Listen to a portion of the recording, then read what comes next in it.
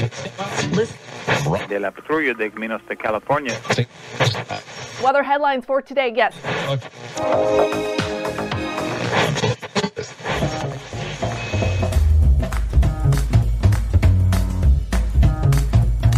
Welcome to the Revenue Generator Podcast, an I Hear Everything production. In this podcast, you'll hear how industry leaders integrate sales, marketing, product, and customer success into a single business unit with a common goal of optimizing their revenue cycle. We'll unearth how innovators integrate data, technology, people, and processes to expedite demand generation and increase recurring revenue. Sit back, tune in, and get ready to meet a member of the revenue generation. Here's the host of the Revenue Generator Podcast, the CMO of Lean Data, Doug Bell. Welcome to the Revenue Generator Podcast, where we members of the Revenue Generation share solutions for how you can integrate your business to optimize revenue. I'm your host, Doug Bell, and today I'm going to be talking about the way forward for B2B SaaS product-led growth strategies.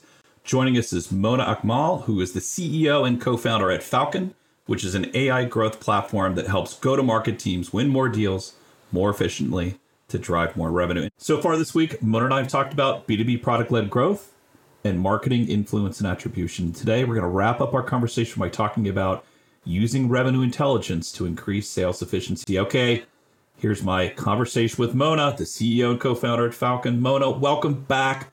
Talk to me about revenue intelligence, what it is, and who are some of the companies competing in the category currently that folks would know about? Thanks, Doug. It's great to be back. So, we're seeing there are a bunch of application companies that are trying to get into revenue intelligence now. So, for instance, Gong just announced their forecasting solution, which they are presenting as revenue intelligence. We've all heard about Clary, which predominantly does revenue forecasting, but they're also rebranding as revenue intelligence. We've seen Outreach put out their forecasting model, which is also being branded as revenue intelligence.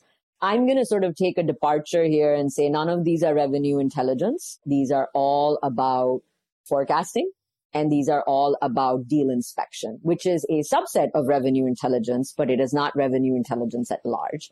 I have a different definition of revenue intelligence, which I'd be happy to get into with you.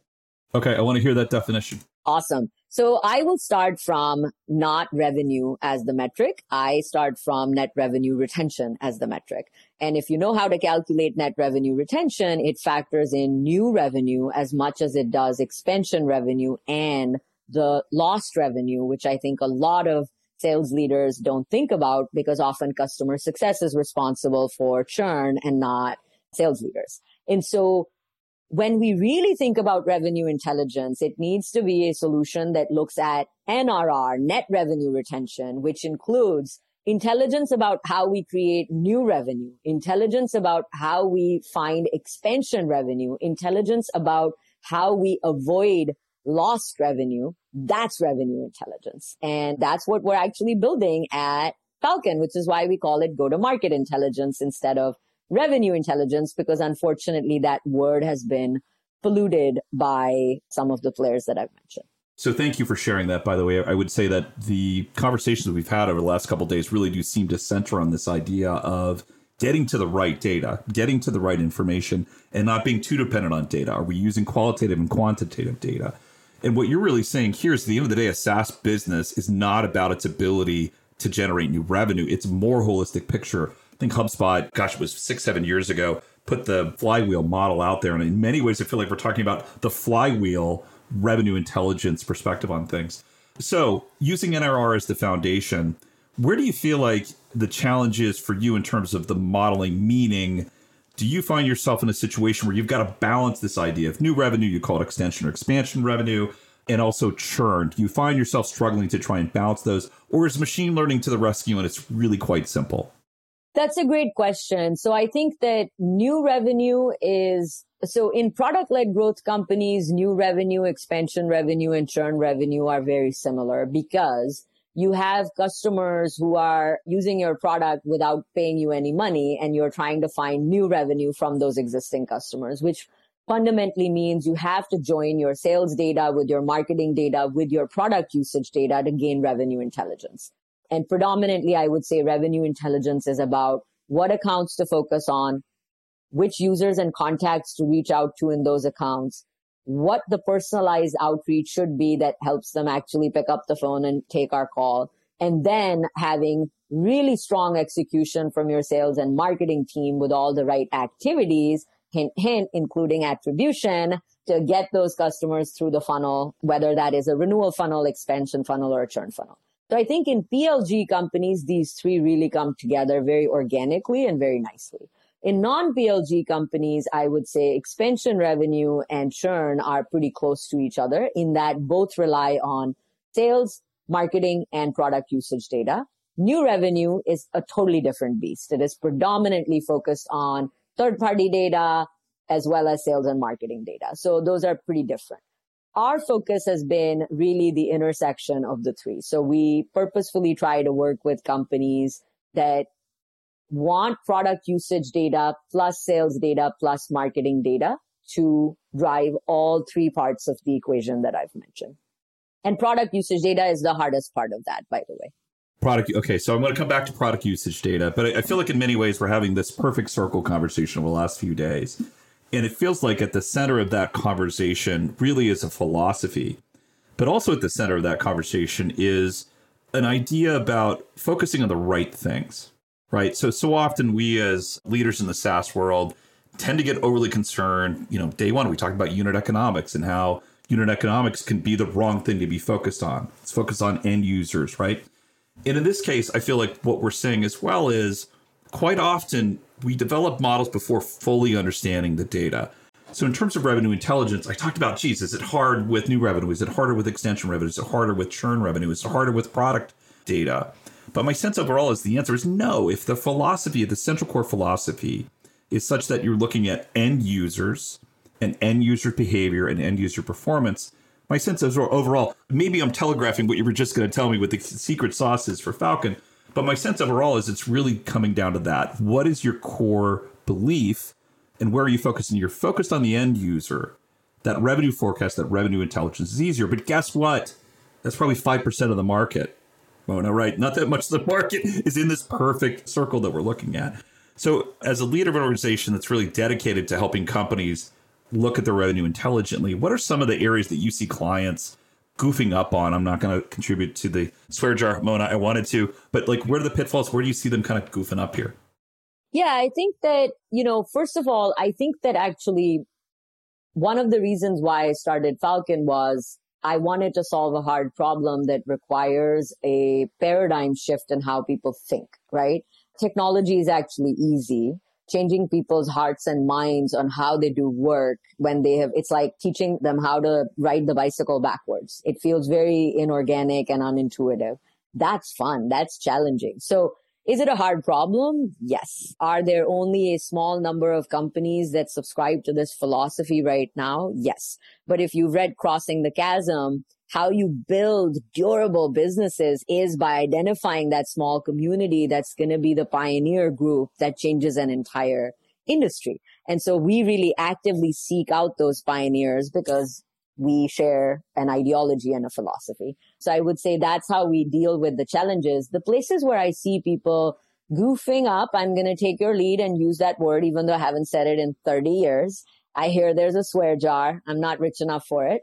So where we see people goofing up are one, as I mentioned in our previous session, they have expectations that data must be perfect in order for it to be useful. And so one of the big changes we want to instill is it has to be directionally right. The value of something doesn't actually matter. Its change over time is what really matters, right? And so if it's off by 20%, but it's consistently off by 20%, that 20% error doesn't really mean much, right? So really helping people develop a new relationship with data, which is data is imperfect as long as it's directionally right. Let's move forward and use it. The second place where I see people goofing up is trying to build everything in-house and not really understanding the cost of the modern data stack. Let's hire 10 data engineers, write $1 million check to Snowflake, then let's get Fivetran, DBT, and 1 year later, we'll have a couple of Tableau dashboards. Yay. The business is suffering the entire time. And so not investing in the right tools and wanting to build everything in-house is a particular concern. That's where I really ask customers, because often the objection that comes up is, We want to own our data. We want our data to live inside our environment. And my question is, great, where do you host it? Snowflake? Do you own Snowflake? Do you know where their servers are? No, you don't. You don't own your data. And your data doesn't live anywhere. It lives everywhere. So let's get over that and be pragmatic about privacy and security. Think about SOC 2 compliance as a good standard for us to bet on.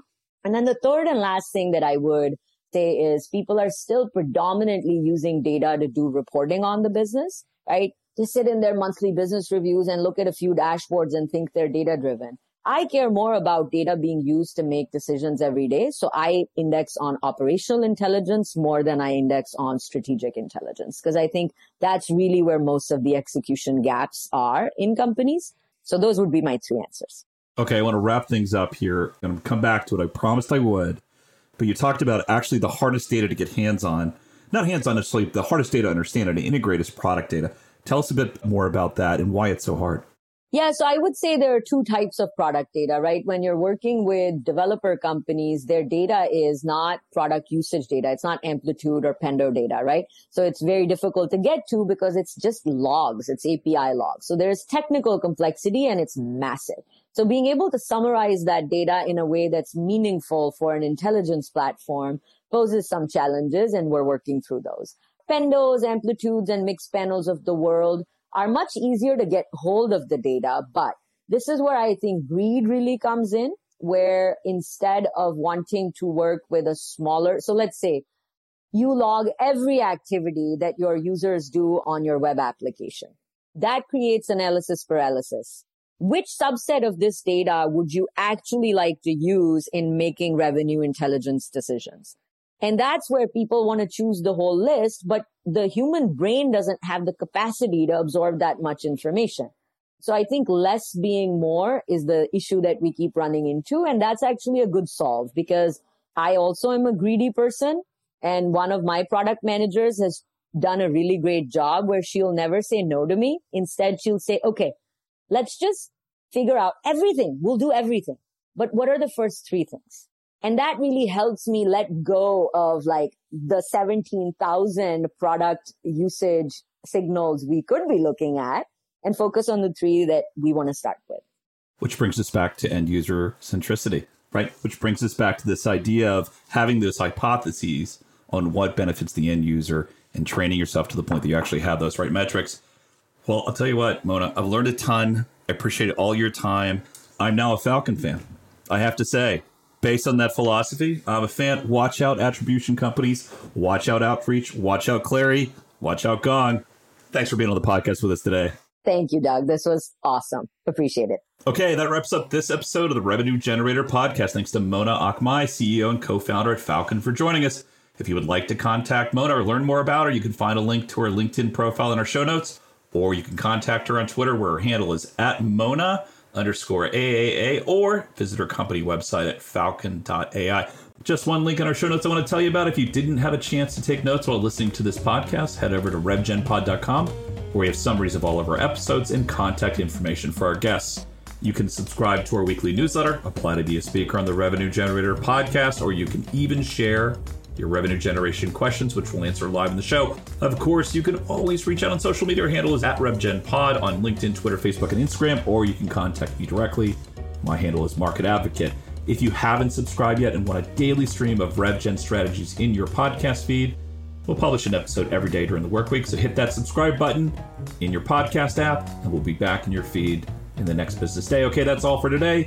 But until next time, keep cranking, because the revenue isn't going to generate itself.